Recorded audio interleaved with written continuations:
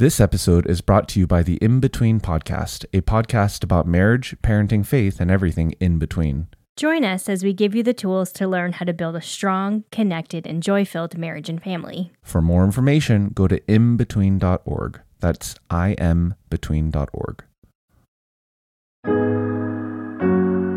This is Troy and Jill, and you're listening to Revive Thoughts.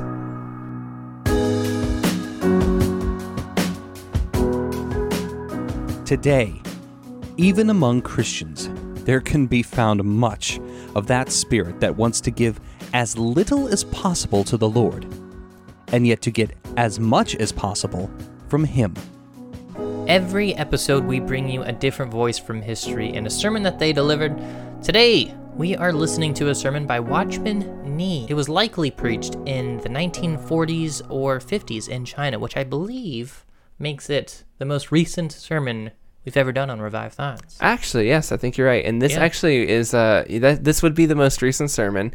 It may be one of the most recent sermons we ever do. This might be the closest we ever get, 80 years to one of these guys. Yeah, and while there were like radio recordings during this era, not in communist-ruled China, preaching the gospel. And even if we had them, they would be in Chinese, so that would not appeal to at least a good portion of our listeners. That's true. Troy, what do we got going on this week at Revive Thoughts? So here at Revive Studios, we have something exciting that we're doing. We've been working this out for a little while, trying to kind of put this partnership together. We've been receiving not a lot of money, but little bits from the donations on the Patreon page, and a little bit from the advertisements that you hear. And for Joel and I, it felt like amazing. We feel extremely blessed that we get these, but we didn't want to be bad stewards of it. We wanted to also be able to pass it on and help others with the little bit of money we received. It's not a lot, but we wanted to be able to give back and do our part too. So every dollar that comes in, a portion of that money is now going to go to a group at Serve Now, and this group gives bikes to pastors in other countries. This is a huge help to them because these pastors are right now walking 4, 5, maybe 10 miles to get to their church. And you maybe even heard on some of the Revive Thoughts episodes where we talk about these guys who have to do these huge long circuits to get to their churches and how that can be very inconvenient. This group gives them a bike. So now that 45-minute, 2-hour trip is 10 to 15 minutes. Yeah. And it's huge for, again, pastors, especially, native pastors, local nationalists that are in Africa or whatever, trying to get to their church to minister. Instead of walking for 2 hours, they're given a bike and they can bike that same distance in like 30 minutes. So it's a huge blessing for people that have a long trek above them. So again, a portion of the money that comes into Revive Thoughts, whether that's through ad revenue, whether that's through our Patreons, we are sending towards them, but we also want to make you aware of it as well. And we're going to link to a place where you can donate to that ministry as well in our show notes. If you think, hey, that's a neat ministry and you want to donate yourself directly, you can do that as well following the link below. Yeah, and we're announcing this right here and right now, but there will be more information to come on this as we kind of flesh out just working with them. But for us, it just didn't feel right to just have all of it. We really wanted to bless others with it. And considering these are pastors preaching the word right here and now, it just felt like something that Revive Studios could be excited to be a part of. Now on to Watchman Nee. Joel, Watchman Nee is someone that actually a lot of people have really heard a lot about. He's maybe the most famous Chinese pastor that most people know a little something about. He is also one of our most recent speakers. Like you said, he only died actually 48 years ago. So there are definitely listeners who maybe were old enough to remember that, I think. Yet, because he preached at a time when technology was not as good and he wasn't preaching in English, we are not able to give this to you in a revived radio format. We're going to do it here on the show, Revive Thoughts. His mother, who was not a believer at the time, prayed to God asking for a son. Her sister had 6 girls, and she already had 2 girls of her own, and she was worried that she would only have girls like her sister did, so she asked for a boy. She wanted a boy. Kind of in an Old Testament sense. She promised God that she would pledge her son to God's service if he gave her a boy. Watchman's father was active in the Methodist Church and encouraged Watchman Nee to go to Christian schools. However, it wasn't until 1920 that his mother and him became believers, were converted to Christianity. He began writing and publishing books and journals and magazines and devotionals And it became pretty apparent as he grew as a young believer that he had an influence on the people around him. Now, he took a different strategy to evangelizing China. If you remember, the last time John Sung, if you haven't listened to that episode, maybe go check it out. He was going around as an evangelist preaching to these huge crowds, whereas a lot of people were doing that. Ni really decided that he wanted to build a strong church movement in just Shanghai and then replicate it out as it went. He had a team of people to help him, and this became his focus, was making like this one central area have very strong churches. His theology was kind of all over the place. He was not against Western missionaries, but wanted local churches to be run by locals. He was with the Plymouth Brethren for a while, but then he left them. He was, for a time, exposed to the Pentecostal movements, but then he also thought they were prone to excess, so he kind of left them as well. The group eventually that he kind of founded and got going would have over 700 churches planted, with 1,700 meeting in Shanghai in one church. And maybe those numbers don't sound impressive to you. Yeah, well, Spurgeon had 5,000. Yeah, Spurgeon had 5,000 in a Christian country.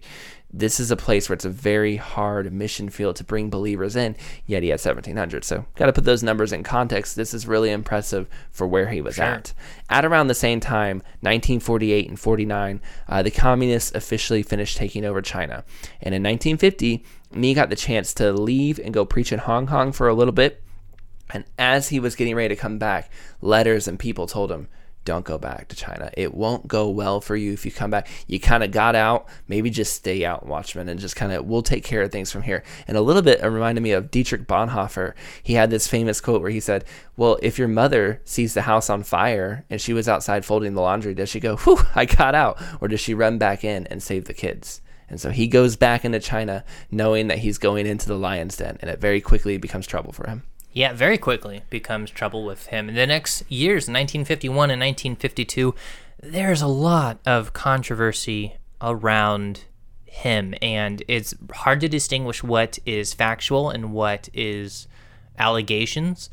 He was arrested due to tax evasions and corrupt business practices, but we see that he, in his churches, were preaching submission to the new government and to the new church regulations. But the government decided that they were not submitting to the practices that they put out before them, which sounds to me kind of like a corrupt government trying to kick a pastor out. The fact that they got him for tax evasion, it seems to me like the kind of thing that, if I'm purely speculating, a communist government would go after church ministers for. Sure. So, and then another aspect of it was a lot of scandals that were mounted against him. News circulated about him cheating on his wife with more than one woman, and there were supposedly photos and news reports and confessions. And we don't know if this is true or not. We don't know if he was faithful to his wife. Maybe he had moments of weakness where he wasn't faithful to his wife. We're not entirely sure, but we know that there were definitely accusations. But again, this is another situation where the research that we found that corroborated that side of the story kind of all came from the same Chinese government. I'm not going to say that everything the Chinese government says is untrue, but certainly there's a lot of discrediting that goes on. So it made this a very tough episode to do research on, just because we had no idea if what we were reading. We like to have more than one source if we can. It was very difficult. So we don't want to say there was no scandal, he was a perfect guy. Maybe he was, and maybe he wasn't. We're just saying that the sources that allege that something nefarious happened were not the most credible people you'd want to hear from. Sure, yeah, especially in relation to someone preaching the gospel in China during this time. Exactly. His wife, Charity, was also arrested during this time. Charity and him stayed together through all of this, and she was let out of jail just due to her health completely failing. Watchman Nee was sentenced to 15 years. He decided, I'm going to, not fight it, go for the 15 years. Hopefully everything works out. But at the end of 15 years, he was told, you have to give up your faith, and then you can be free. He didn't give up his faith. He had no interest in doing that. So his health began to deteriorate as they didn't let him out of the cell. And in fact, they put 2 more people in the cell with him, 2 thugs, tough guys that were real criminals, and they tortured him on a regular basis, treating him terribly. They said, people that knew him at the time said he weighed about 100 pounds. So he was doing very poorly.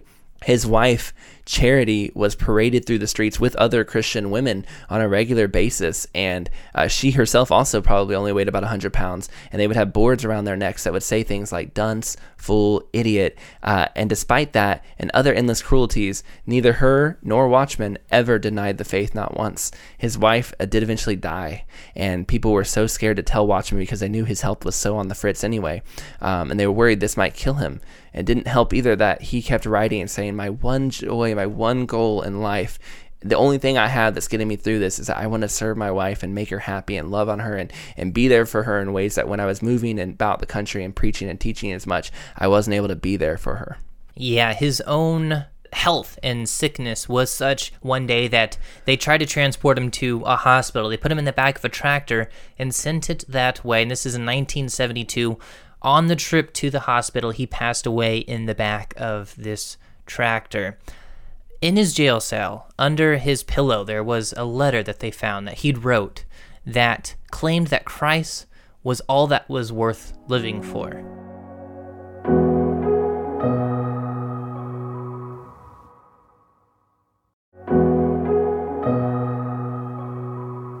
Now, there's one important note about the story you just heard. Yeah, we tell you this story because this is kind of how we do the stories. We research and we kind of put all the sources together. But we said it earlier and we want to say it again. This idea that Watchman Nee cheated, it came mostly from a couple different sources of some speculative nature.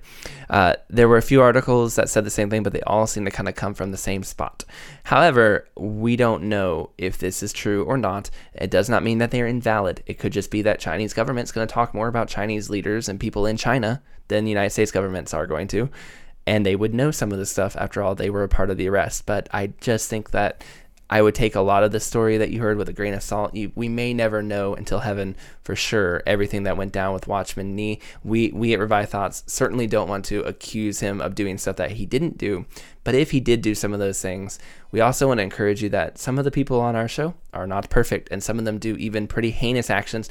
It is possible that Watchman Nee did those things, and I don't think that that discredits the ministry or the work that God used him in. His own nephew was asked a little bit about this, and he said, not specifically this allegation, but he said, look, yeah, my uncle was not perfect. On the other hand, despite being pretty imperfect and despite having a lot of things he was working through, he was very serious about God, and God definitely used my uncle to help preserve the church during a very hard time. And kind of similar to John Sung, neither of these guys are perfect. They're definitely interesting, but you got to remember what these people were going through. These leaders helped found a church that survived a horrible oppressive movement. So let's be grateful for the work that they did, and maybe get less, not too hung up on whether or not some of these allegations are true. Even if they were, I think God still used them in a pretty mighty and profound way. As we listen to this sermon, Why This Waste, just be listening to it with an open ear to he's pointing to something I think that's very important, and in some ways actually talks about what we just talked about.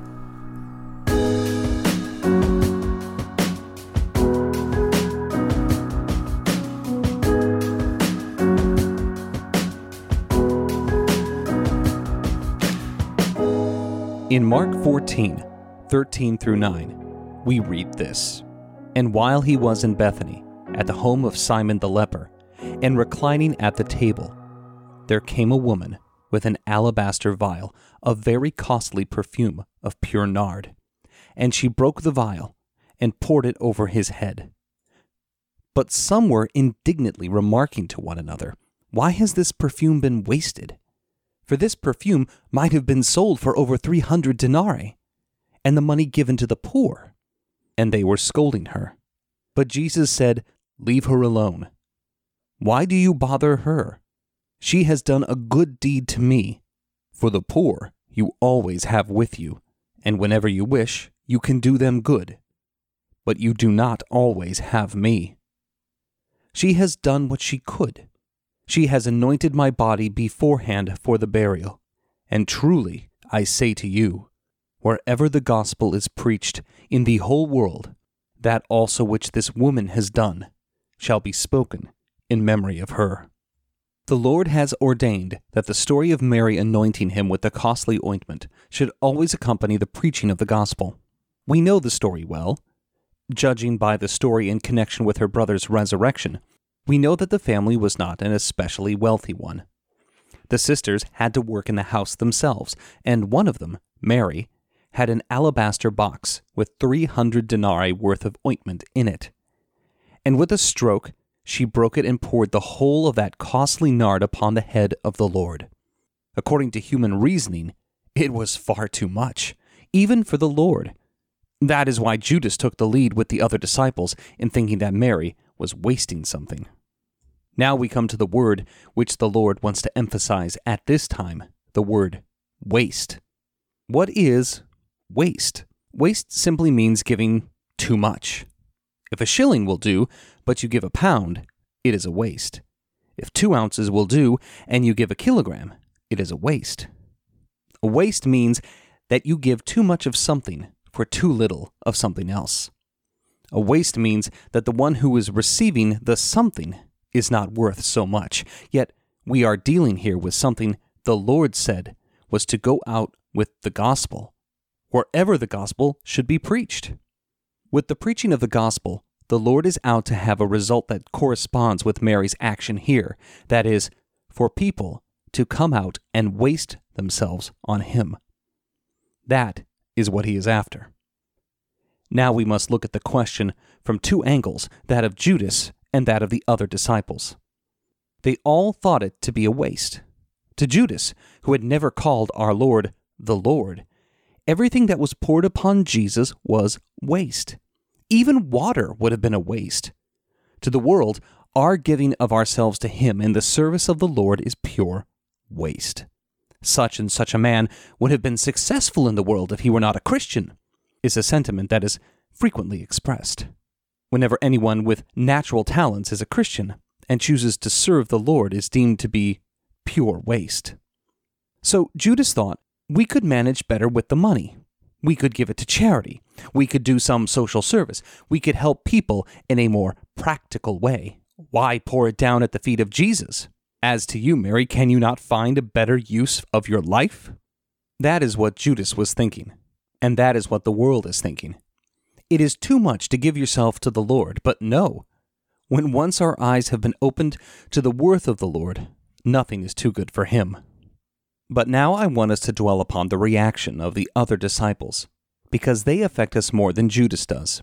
We do not mind very much what the world is saying, but we do mind what those other disciples are saying who ought to have understood, and yet did not.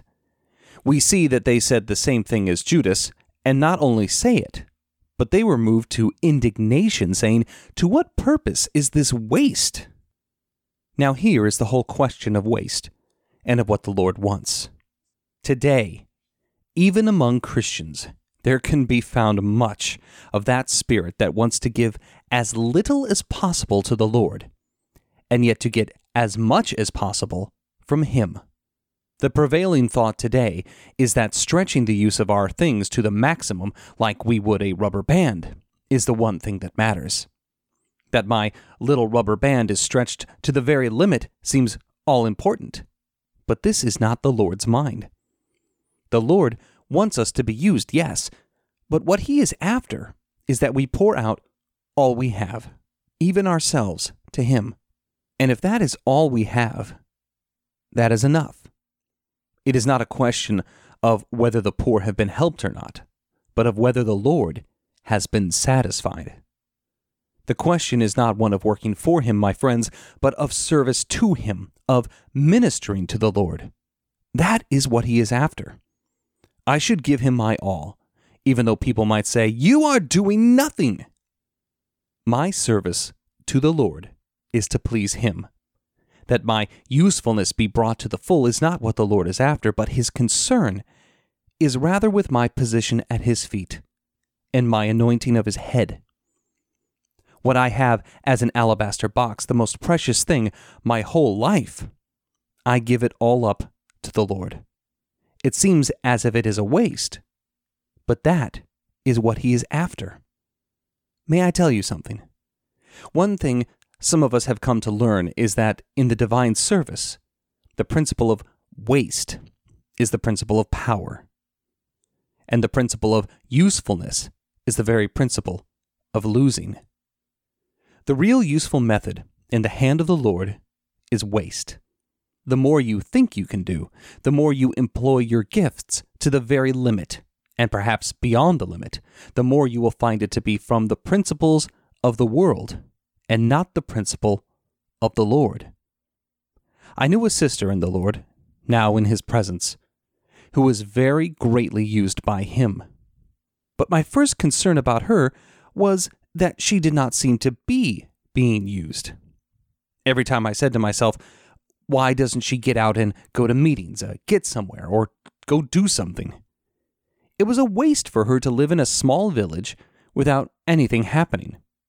Sometimes when I went to see her, I almost shouted at her, "No one knows the Lord as you do. You know the Bible in a lively way. Do you not see the need all around you? Why don't you do something? It is a waste of time, a waste of energy, a waste of money, a waste of everything, just sitting here and doing nothing." But she was the one who helped me most of all. The highest thing is not just to be moving about and staying busy. I do not mean to say that we are going to do nothing. But the first thing is the Lord himself, not the work. That is what he is after. So the Lord said, "Why do you bother her? She has done a good deed to me. For the poor you will always have with you, and whenever you wish, you can do them good. But you do not always have me." The whole point is, what am I going to do for the Lord today? Did those other women who came with their spices to the tomb succeed in anointing the Lord's body? No. He was risen. Only one succeeded. Mary, the one who anointed him beforehand. It seems as if man will say, "I am wasting my time, but Lord, nothing is too good for you." He is worthy to be served. He is worthy for me just to be his prisoner. He is worthy for me just to live for him. Let others say what they will. Have our eyes been opened to see that working for the poor, working for the benefit of the world, working for the eternal welfare of the sinner as things in themselves, are nothing compared with the work we do for the Lord by living and being his? How much do you value the Lord? Then the Lord said, "She has done what she could." It means that Mary had given her all. That was all she could do, and no more. And she did it. The Lord will not be satisfied with anything less. The whole point is a life really laid down at the feet of the Lord. A life lived in view of his death, his burial, and in view of a future day. Then it was his burial. Now it is his crowning day that is in view. He will be acclaimed by all on that day. But how much more precious it is to him that we should anoint him now, not with any material oil, but with that which is deepest and may be hard for us to break. May the Lord get an anointing from us today. Further, the Lord said, wherever the gospel is preached in the whole world, that also which this woman has done shall be spoken of in memory of her. Why? Because the gospel is meant to produce this. The gospel is not primarily for the satisfaction of sinners. The gospel is preached that everything may be to the satisfaction of the Son of God, not to sinners first of all. Though, praise God, sinners will be satisfied, but supremely, it is Christ who must find satisfaction through its preaching. Once more, let me repeat. The whole question for us is simply this. It seems that I am giving too much for too little. That is waste. Others appear better off than I, though they have given up none of the things that I have. As for me, I seem to meet with all the difficulties. Continual trial and suffering is what comes my way. Now, am I not wasting my time? Are we not found thinking like this sometimes?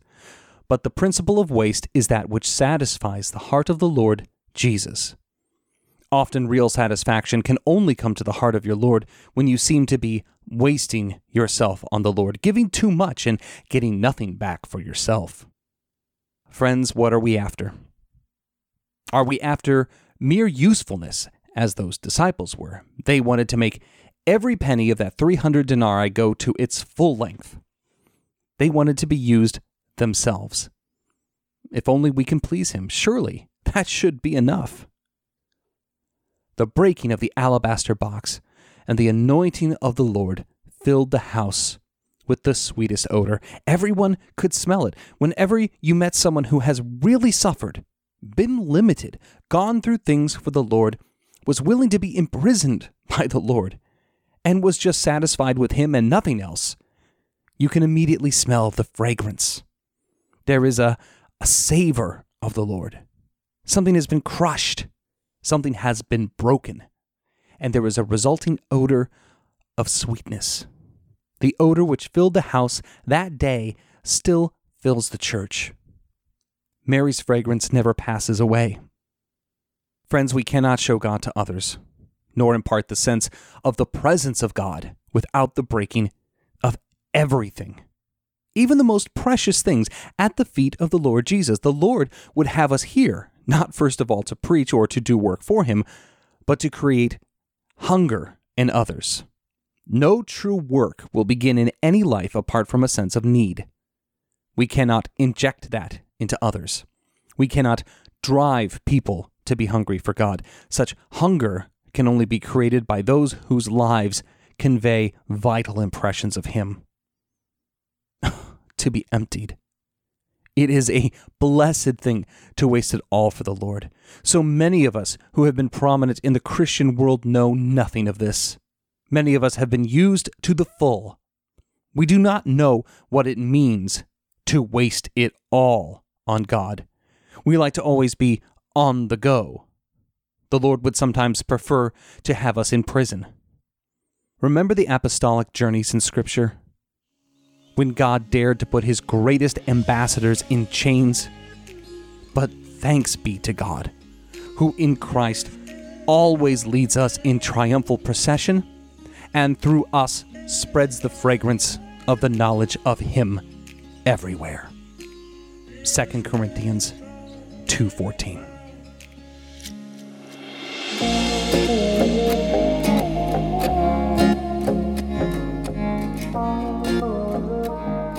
There's a part in the middle of the sermon where he kind of says, sometimes the people who have the most negative things to say, there are certain Christians at least who they don't really have a lot to say about anybody but other Christians. So, I'm not going to say much about the world. The world's sinning. I don't expect them to do any better. It's just how it is. But let me tell you how bad the other Christians are. And they only get excited to tell you how bad other Christians are doing. And Watchman Nee says, this group can be very difficult to work with. And this group can actually be quite a thorny group to work with because they save all their passion and zeal for attacking the church.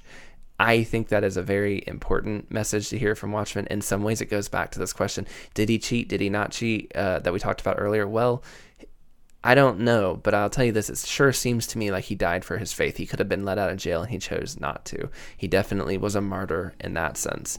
And in the same way, sometimes maybe Christians, we need to not be quite looking at each other so much with microscopes and magnifying glasses, and remember that our job is to also preach the gospel, tell the lost, and bring in people to be saved. And sometimes I think our greatest zeal is just to call out those around us, when maybe some of that zeal should also be spent telling people about Christ.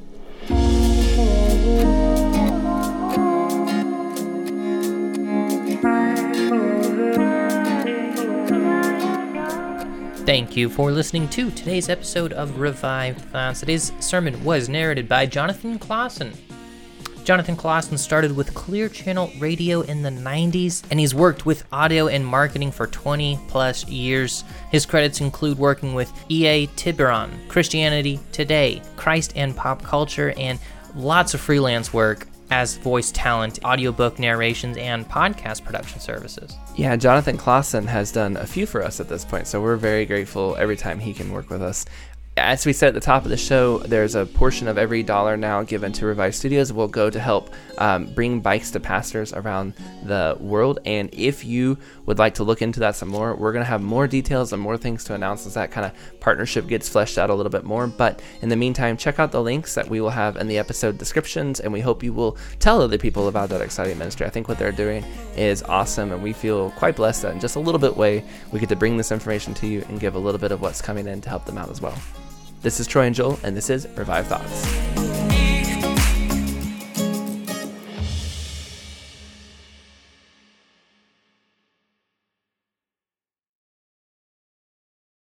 This episode is brought to you by the In Between Podcast, a podcast about marriage, parenting, faith, and everything in between. On the In Between Podcast, you will hear how to raise children that change the world, Ideas to keep the romance alive with your spouse, how to not hate your in-laws, ways to save money for your next vacation, and how to use the Enneagram in your relationships. Join us, Daniel, And Christina M. as we give you the tools to learn how to build a strong, connected, and joy-filled marriage and family. For more information, go to imbetween.org. That's imbetween.org.